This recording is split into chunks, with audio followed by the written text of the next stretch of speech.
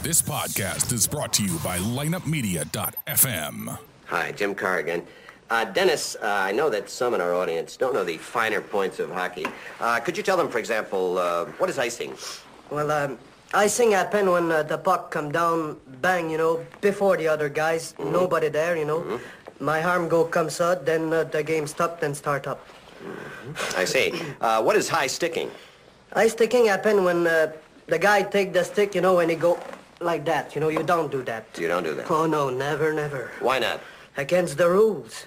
You're stupid when you do that. Just some English pig with no brain Dennis, at all, What is slashing? Slashing is like that, Mm-hmm. And there's a penalty for that? Yeah.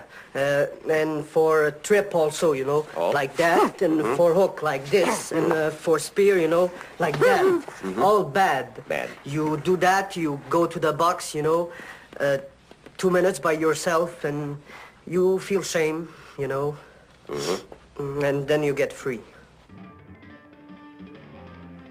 It's time for another episode of The Drop Podcast. The Drop is an unbiased, in-depth hockey podcast dedicated to the St. Louis Blues and all the hot topics within the NHL. So tell the ref you don't mind the game misconduct penalty. You were headed to the locker room anyway to listen to The Drop. Here's your host, Lance DeScott. Thanks for joining me, your host Lance DeScott, for another episode of The Drop Podcast. Before we get into the Blues-Canadiens game, there's been a lot of banter going around on the internet about how we shouldn't critique the Blues since they won a Stanley Cup. Other people say just the opposite. We should be able to critique them, and the battle's just been going back and forth. I'm going to give you my opinion.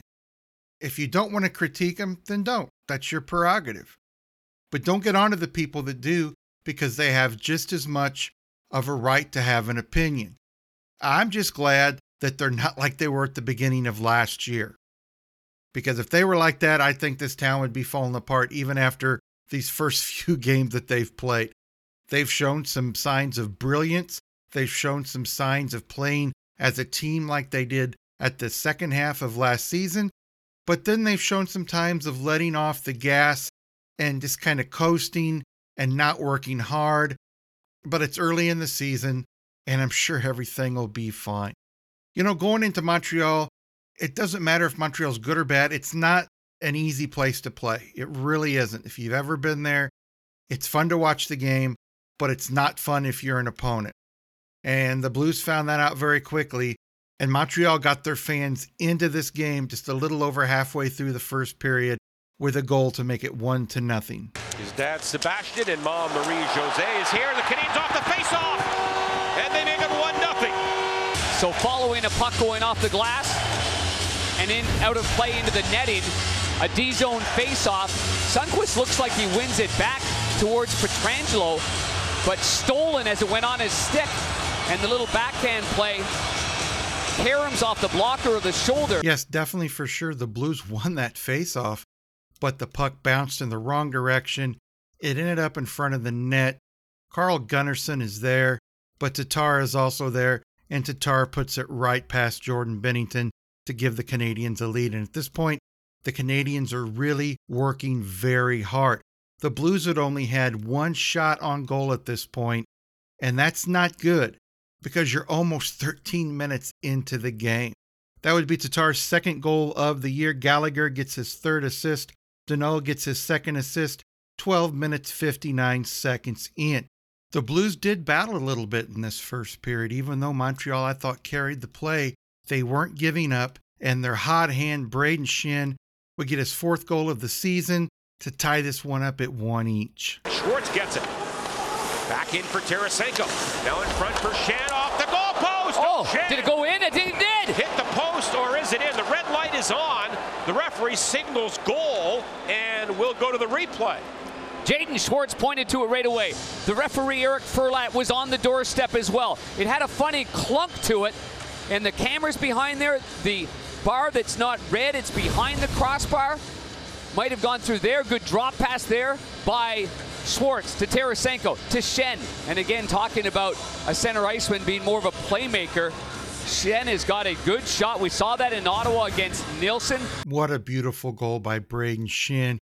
A lot of people like it when the Blues dump and chase, and sometimes that can be successful, but you've got to have the numbers to do that. In this instance, Schwartz gets a puck, gets it to Tarasenko. They're carrying it in over the blue line. Braden Schenn's wide open, and he puts it over glove side of Carey Price, and we're tied up at 1 each. That goal by Schenn, like I said, was his 4th of the season. Tarasenko has yet to light the lamp, but he gets his 3rd assist of the season.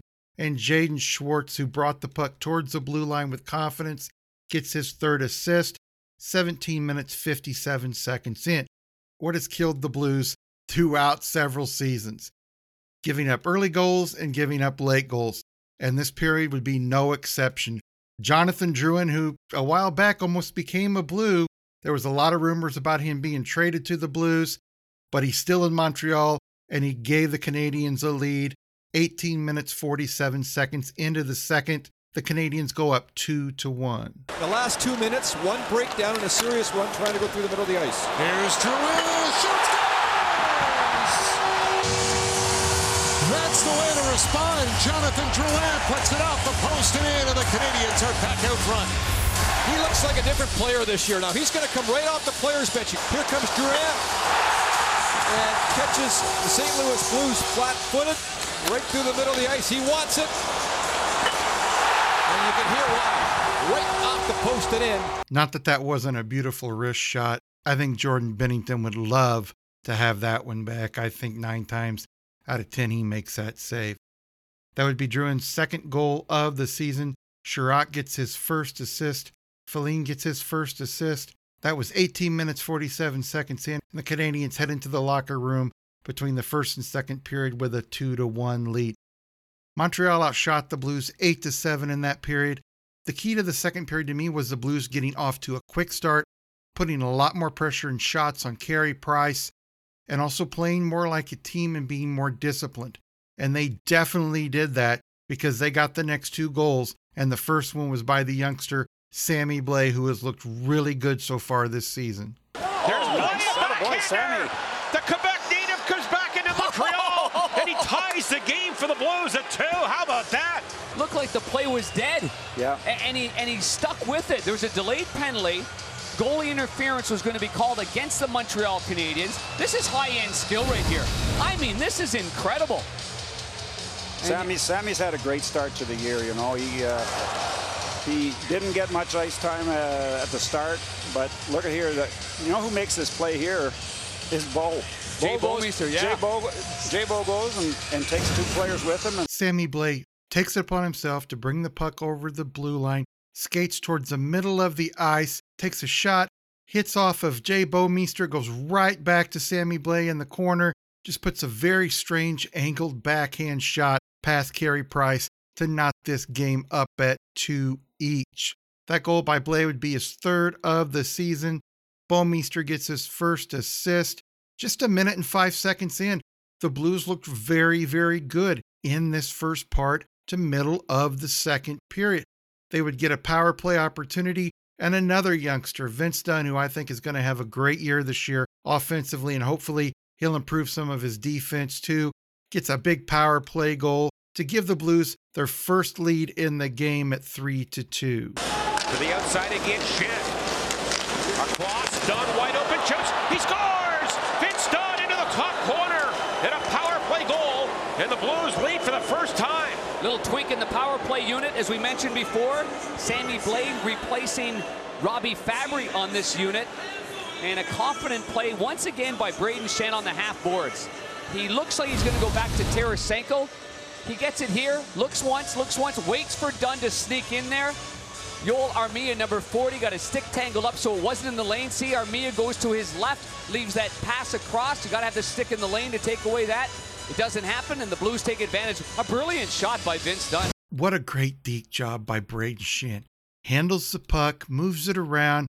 3 of the Canadiens players get close on him because they think he's going to shoot it. By that time, it's too late. Vince Dunn's wide open, and he puts it past Carey Price. It's a good feeling to be in the lead, especially after the first part of this game. That goal by Dunn would be his first of the season. Schenn gets an assist. Tarasenko gets his fourth assist. 12 minutes, 50 seconds in. The Blues do have their first lead, but it would not last very long at all. The Canadiens tie it up at 3-3, and that's the way we'd head out of the second period. Back by Bouwmeester. Gallagher rolled it back of the net. Tatar center. Danault, shot scores! Philip Danault with his second of the year and first career point against St. Louis, and he's tied it at 3. First of all, a real smart shoot in here by Gallagher. He just chips it by the defense, and then Gallagher does all the work. 1-on-2, ends up winning the battle to Tatar, bang, right in front, and Danault just sneaks into the seam. Now, off the half boards, stick down, perfect position, arrives on time, and the Montreal Canadiens just like that. The Blues couldn't get control of the puck, and the Canadiens got it. They made a great pass in front of the net to Danault, and we're knotted up at 3 each. That goal by Danault would be his second of the year. Tatar gets his third assist, and Gallagher gets his fourth assist, heading out of the second period, knotted up at 3 each.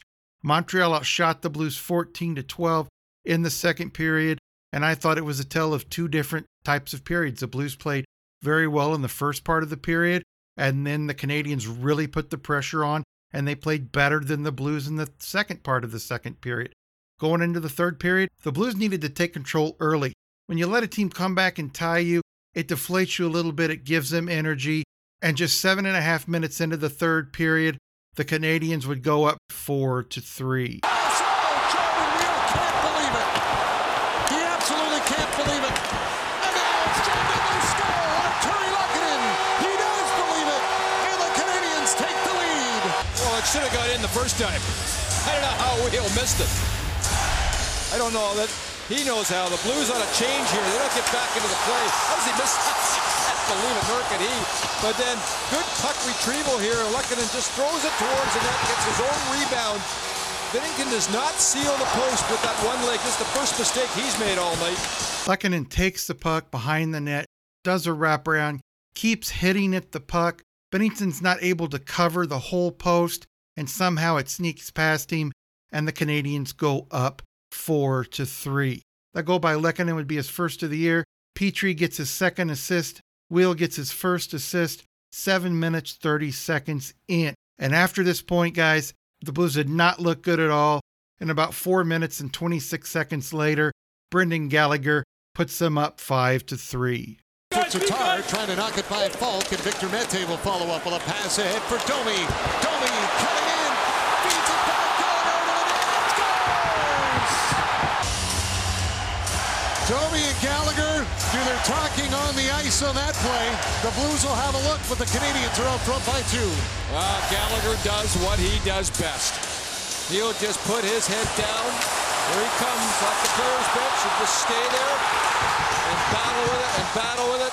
And the Blues are looking at this. You know that to see if they have a case for goalie interference. Some bad defense by the Blues. Domi backs him up into the offensive zone.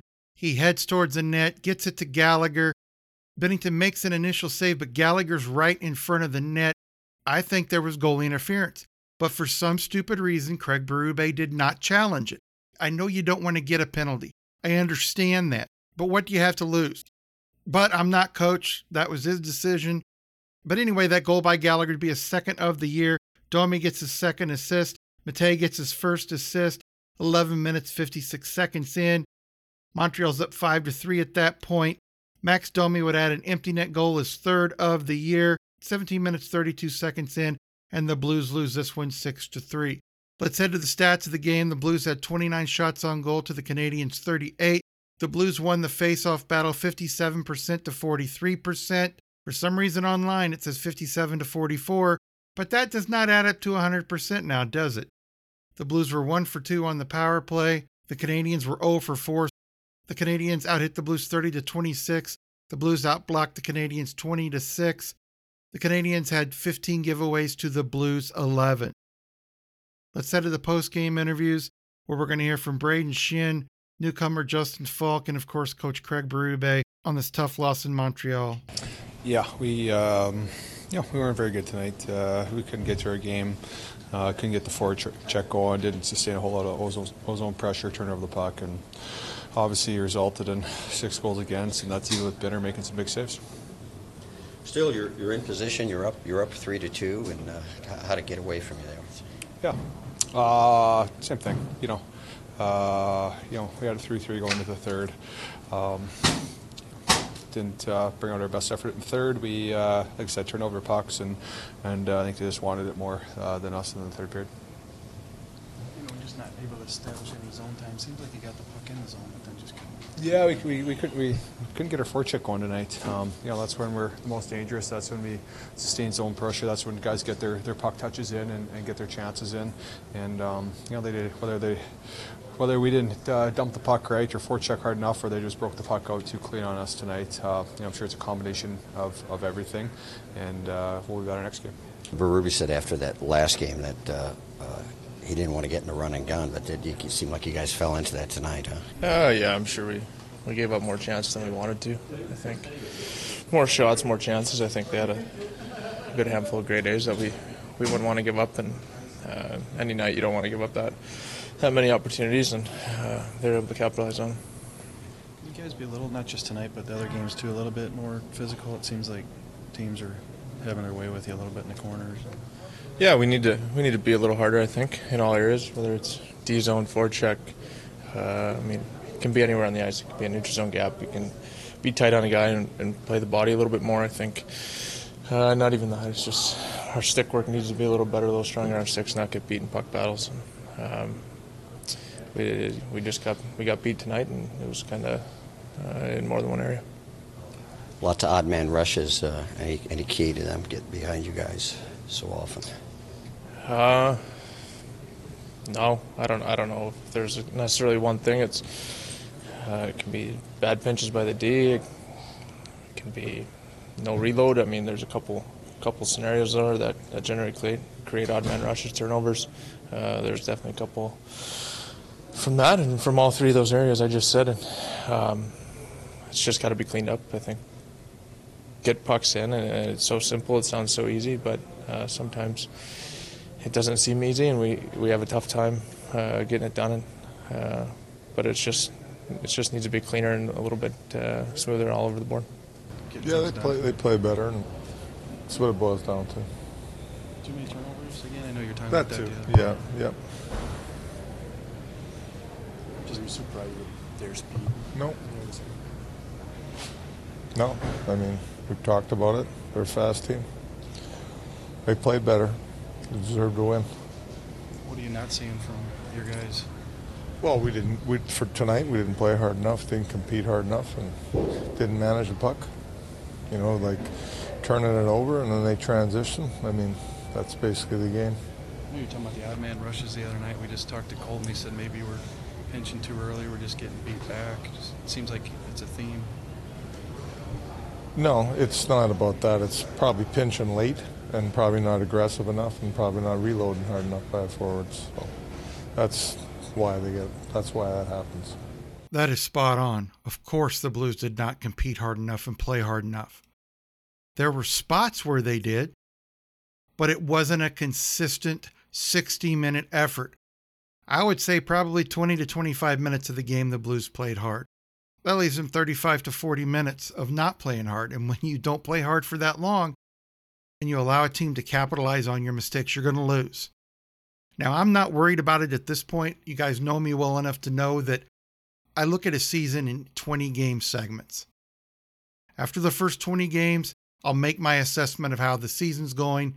Is it going the way we wanted it to so far? No, it hasn't. Guys need to show a sense of urgency a little bit.